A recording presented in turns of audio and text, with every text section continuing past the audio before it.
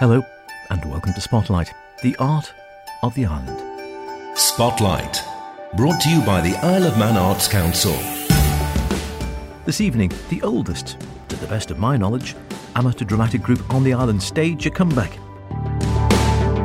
A fascinating book on what for many is a harrowing subject. And the debut novel by an island author.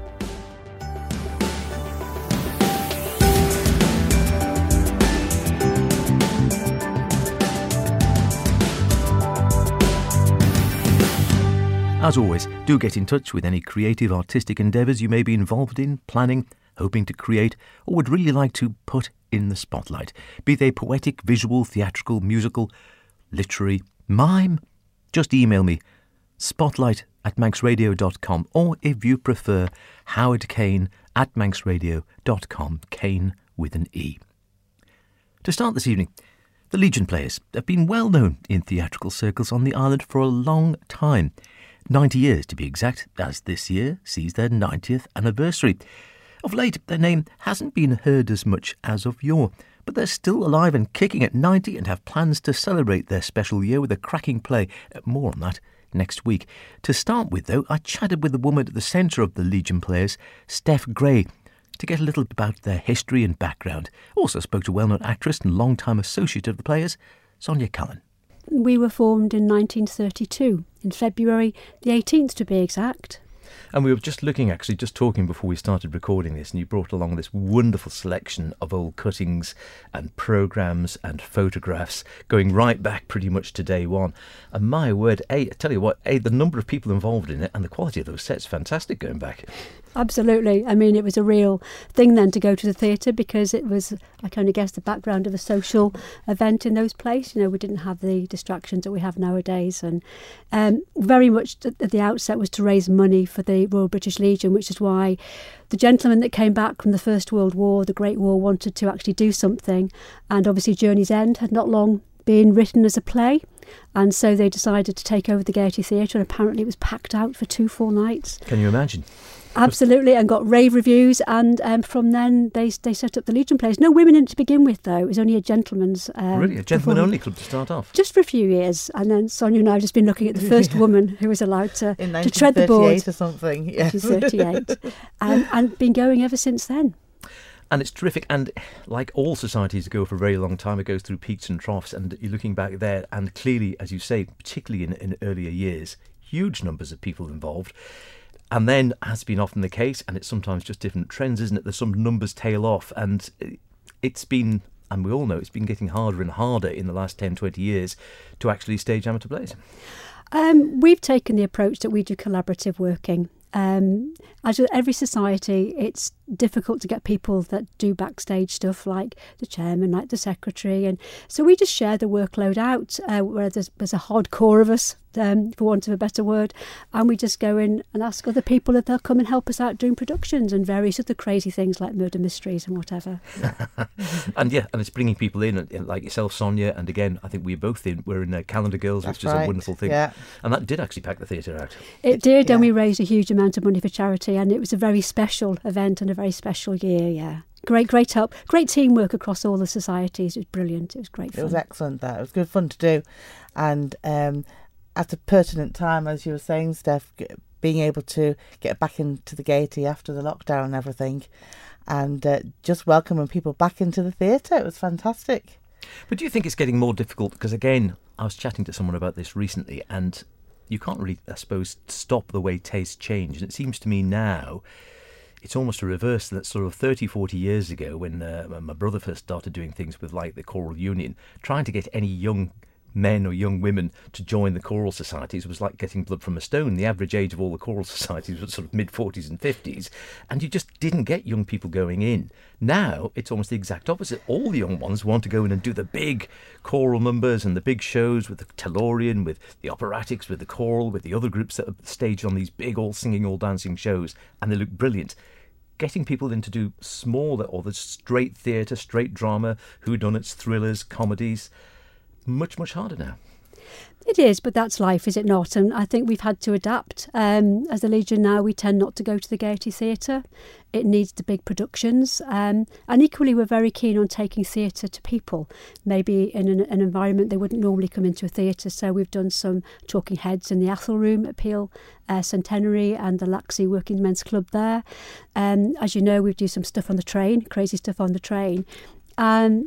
You know, you can do drama anywhere. It doesn't have to be in a theatre. But yeah, there's a great buzz in the musicals. You know, and there's a lot of young people doing some brilliant drama in the groups, aren't they? It's really grown over the last, I suppose, 20 years. Young people have had more opportunity, I think, and particularly from a young age. And they love it. And a lot of the musicals that they're doing modern musicals, and so they're very, very different. You know, when I first joined, my first show was with the Choral Union in 1980, and they were still the musicals that were written in the golden era, really. You know, in the 40s and the 50s, which were fabulous. But they weren't the ones that were being written in the 60s or 70s. But now, you know, they're right up to date, aren't they? So kids really want to be involved, and young people, yeah. And what's there not to love about standing on the Gaiety Theatre as opposed to standing in a smaller theatre, let's be honest. It's diverse, you know, everything has to be diverse and you have to adapt. We choose to do it in smaller theatres because that's where our plays are suited best.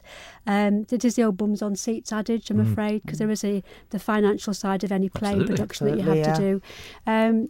But as I said, it's collaborative. You know, we all work together now. I think it's a great spirit of working together. It's more fun. Yeah, actually, it's a lot of fun. I think one of the things maybe what we're not doing very well is the technical side. Everybody likes to be on stage, but there's a lot that goes on behind the scenes. There's a lot of technical stuff in terms of lights and sound and stage management. And maybe that's something that the older generations can actually start to maybe encourage some of those that actually aren't very keen on acting, but actually want to do the techie side as well. And that's something we did talk about, I think, with Madfer at one point, and we did a weekend training course. But at the end of the day, you know, it's a hobby, but also it's about well, in terms of being on stage anyway, it's about life skills, isn't it? We've often talked about the benefits of drama, to use that, you know, as a very broad-brushed expression, for confidence, for team working, for presentation skills, and that goes with you throughout your life, really, those dealing with the nerve side of things. There's lots of reasons why we do it, but yeah, I think maybe sometimes we avoid a bit of the technical side, which maybe we should focus on a little bit more, I don't know. Different acting style, you think, needed for doing smaller venues? Again, I think we've all been on the Gaiety stage without a doubt, and equally, as you say, doing things like in the Athol Room, maybe things outdoors even, where you can be literally face to face with the audience. Different style required? Yes, definitely. And I think it's more challenging actually in a smaller venue where you can see the whites of people's eyes, you know. Intimate theatre is a lot harder. It's fun. It is fun. Yeah. More from Steph and Sonia next week when we discover what they are planning for this 90th year of the Legion Players. Quite an achievement. And of course 10 years older than the other drama group well known on the island, the Service Players, who the mathematicians among you will have already worked out are celebrating their 80th anniversary year. Spotlight, brought to you by the Isle of Man Arts Council. Now, electroconvulsive therapy is something most of us know very little about, and I would hazard the very word strike fear into lots of people. The therapy has been used to treat various mental conditions such as schizophrenia for years, but even now exactly how it works is little understood. One woman who's had the treatment and has had the skill and courage to write about it in an attempt to destigmatise the therapy and mental health issues in general is Kay Rose Quayle, married to a Manxman and a Manx radio regular herself, albeit she does live stateside. Her book has the intriguing title, Look Left, Walk Green. And when I chatted to her down the line, I began by asking her to explain the title. It comes from after I had electroconvulsive therapy, which normally you would call, or commonly called shock therapy, in 2012. And I had some very serious brain effects from that. And for quite a while, I had a lot of trouble with directions.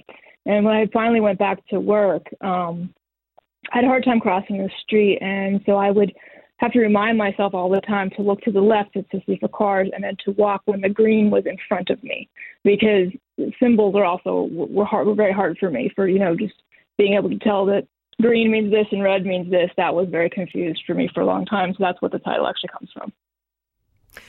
Now, as you say, it's after having ECT and having the treatment, as you say, coming back from having mental illness, not the easiest thing to write about. Was it something you felt inside you wanted to write the book, or was it something that you sort of felt compelled to write the book, as it were? How did the actual writing process start off for you? It was something that I felt compelled to do. The process itself, the actual going through the ECT, I've had profound memory loss around that time. I don't remember it all. But when I was going through it, I kept very detailed diaries about the experience, like daily, until I was not able to do so anymore. And just with the frustration of my family and husband, with the just a lack of information over here, very little is said about it. Very little is told to you about what side effects can be. There's a lot of misinformation. And I felt just, with watching the people around me really grapple with, what do we do? Because like I said, I had very profound brain issues with it afterwards. It just felt like, the people that I had talked to that had gone through it before I did, and in the 10 years since this has happened, there's just no information. There's no support whatsoever. People don't know what they're getting into. Sometimes they're coerced into it. That's, kind of the normal over here. And it just felt like it was kind of like a grassroots thing that needed to be done, that somebody needed to go through it point by point, say what it was like and what you can do to get through it. And, if you do have effects like I did afterwards, how you can kind of get back to a working normal life. And so did you say you did find diaries? Because you were saying, obviously, there was this memory loss, so a lot of it wouldn't actually be there in your mind. Did you find, do you say, some notes which actually reminded you about the process and when you were actually going through it at the time? Yeah, I kept diaries throughout the whole hospitalization, just because of the effects that I personally had. I had a very long hospitalization, and I kept, records of, specifically what it felt like, what the procedure was, what was going on afterwards, so that I was able to go back and look at this and have very detailed information then to do research on afterwards to see why these effects happened and what leads into these effects.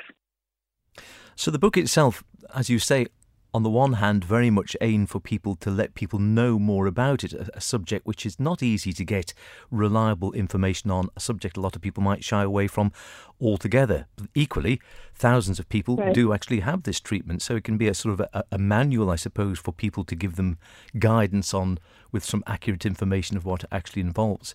From your own point of view, from the writing point of view, did you find that sort of cathartic for yourself? In some ways, yes. In some ways, it was disturbing, and I think I sort of went through some grief because, there was a loss. It profoundly affected my life, and in the book, I try as best as I can to kind of to present the positives and the negatives about it, because it's a very controversial subject. It's very controversial within the mental health community, and I've had people since I wrote it say to me, "Well, it sounds like you're plugging for it," and that's not what I meant to do at all. Some people have been wildly positively helped by this, and some have been very, badly affected by it. I kind of had both experiences at the same time. And so, yeah, I do hope that it's kind of a manual. That's exactly what I hope it kind of came out to be. But yeah, it was difficult. There were great periods with it where I felt like I was helping other people. And then there were other periods where I kind of realized what had happened to me, and that was very difficult. And that's one of the few things I knew about it, in the little I knew before looking at your book, was this whole concept, as you say, that it has been around for quite a long time. It is still regarded as controversial and seen as, if you excuse the pun, yes, shocking by some people, the very nature of it. And also, it wouldn't appear to always work. For some, there seemed to be absolute evidence that it works. In other cases, it doesn't, and there's been some bad side effects. And equally, as I understand it still, we don't really still, even now, understand how it works. Right. Which does make it, I suppose, still... that is the sort of slightly, I suppose we're so used to now with science having all the answers, it's slightly worrying, I suppose, when you think, OK, we're still prepared to do it without fully understanding how the process works in the brain. Mm-hmm. Do you find that surprising still, that it still is actually done, or do you think it's a good thing, or do you think at the end of the day, so long as it is helping some people, you could argue, well, obviously then it's worth trying? It's a very, very personal decision, I think, and you're right. There's so much that is unknown about it. But when you look at other treatments, when you look at even just taking medication for just something like as bland as, high blood pressure, we all react to treatments differently. We all have, extremely individual chemistry, and you always have a body of people that's kind of like the average that either has a positive or negative effect, and then you have the people that fall out of that group of people that have these different side effects.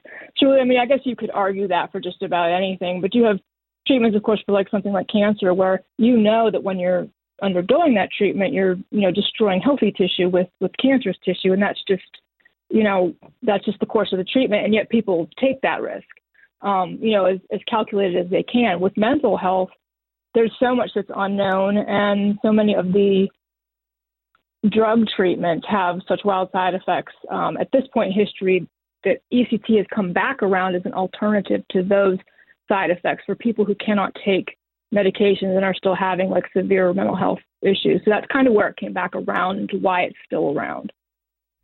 And you mentioned in the book and discussed this as well, the whole issue of mental health and attitudes towards it. Are we moving in the right direction, do you think, at all? Is it still something which is still widely taboo for so many people? They feel uneasy talking about it? I think we're moving in the right direction. I can hear from the radio, of course, that you're definitely moving in the right direction. And on our side here in the U.S., we've kind of had the occasion where, with COVID specifically, the talking about mental health in general is becoming, more the norm. It's becoming more that we can say the word mental health. We can say, taking a mental health day or whatever.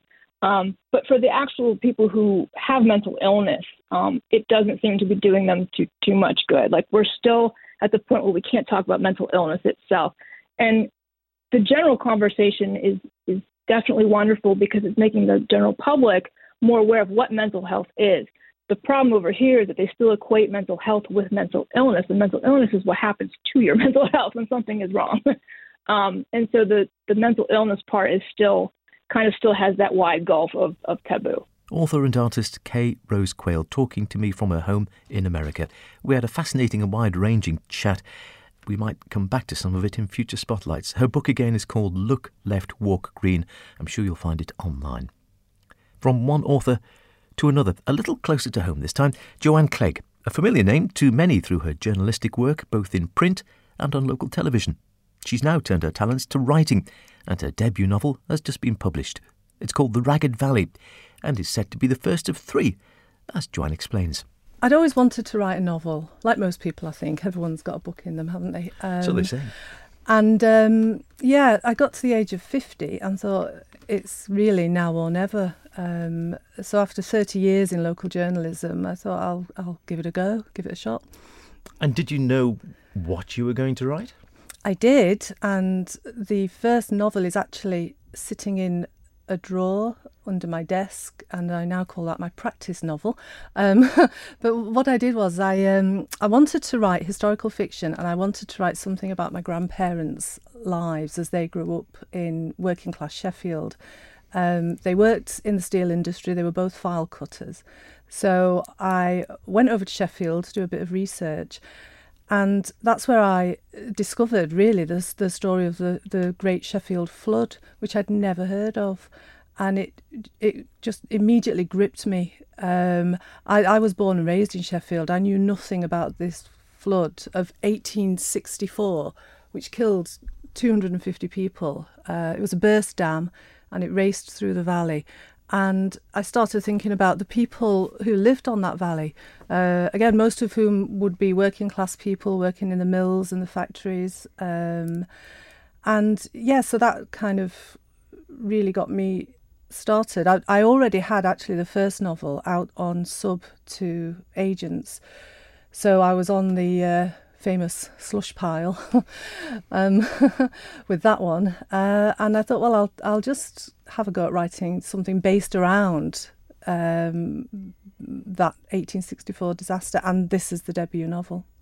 I confess it's a story I'd not heard of before, the Great Sheffield Flood. And it's excellent, obviously, to base it. So the basis, the story is written round. Obviously, the story itself, I assume, is fabricated and the characters, but the actual background history is accurate. Yes. I mean, it was the backdrop really for the story that I've written about two young people from different sides of the tracks, different classes. And there is one character in there who isn't fictional, although obviously I've fictionalised him, and he's called John Gunson, and he was the engineer who built the dam, and it was his life's work that he actually, on the night itself, witnessed crumbling away and just releasing all those millions of gallons of water onto the unsuspecting people beneath. This happened just before midnight, so of course the people who weren't working in factories were all in bed. So I've included him in the novel. Again, I found him quite a fascinating character. Now, what about getting it actually published? Because it's one thing to have the idea and one thing to actually get the words down on paper or into your laptop, whatever the case may be. Famously difficult to actually get anything these days into print. Yes, it is. And I did spend a long time on the slush pile. I started doing this, like I said, 5 years ago now. And the first novel probably went out about 3 years ago. So you submit to literary agents and you hope that one of them is actually going to spot it on their slush pile and like it and take you on. And then they submit to publishing houses. So that's another round of waiting. So, yeah, it's a long game. You need patience. Thick skin, confidence? I don't know about confidence. I do have imposter syndrome. I'm convinced that any good review I have, people are just being kind, and anything that's not quite so good, that's got to be the truth. It's more of a thick skin, actually, which I think 30 years in journalism gave me. I'll have helped, wouldn't it? Definitely. So once you've got there then, so is this one, I think you were saying, so there's going to be more to follow this one? Yes, I've been contracted by Canello to write 3 books. So it's a series. So it's all set in the 1860s and 1870s around working class characters in Sheffield. So book 2 is with my editor now, and I'm now working on book 3 while launching my debut. So yeah, it's a busy time. It is a busy time. What about your writing process? Because, again, you speak to different people how they write. Have you got a set way of writing? Some people I know write in the dead of night. Some people get up first thing in the morning and do it before going out. Other people have a particular place they go to, etc. Have you got a particular process you follow for your writing? Oof, that's an interesting question, and I don't know if it's one I can answer. I tend to just try to fit it in whenever I can. I'm best first thing in the morning, so I'm an early riser.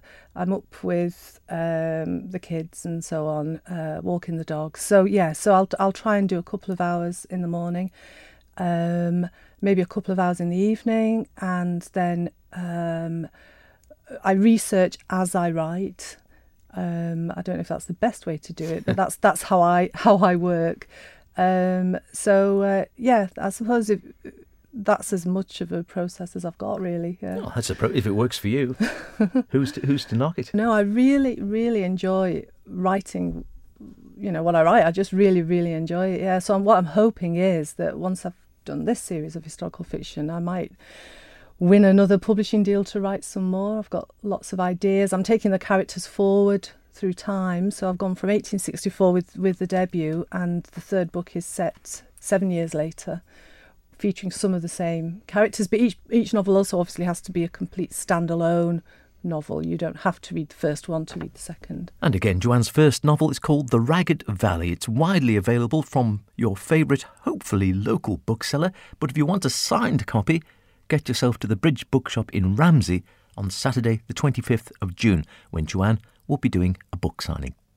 That's about it for this week. Don't forget, if you want to hear anything again, go to manxradio.com and download the Spotlight podcast. Listen at your leisure. Drop me a line with any artistic thoughts or ideas. Stay creative, mind the bikes, and I'll see you next week. Cheerio.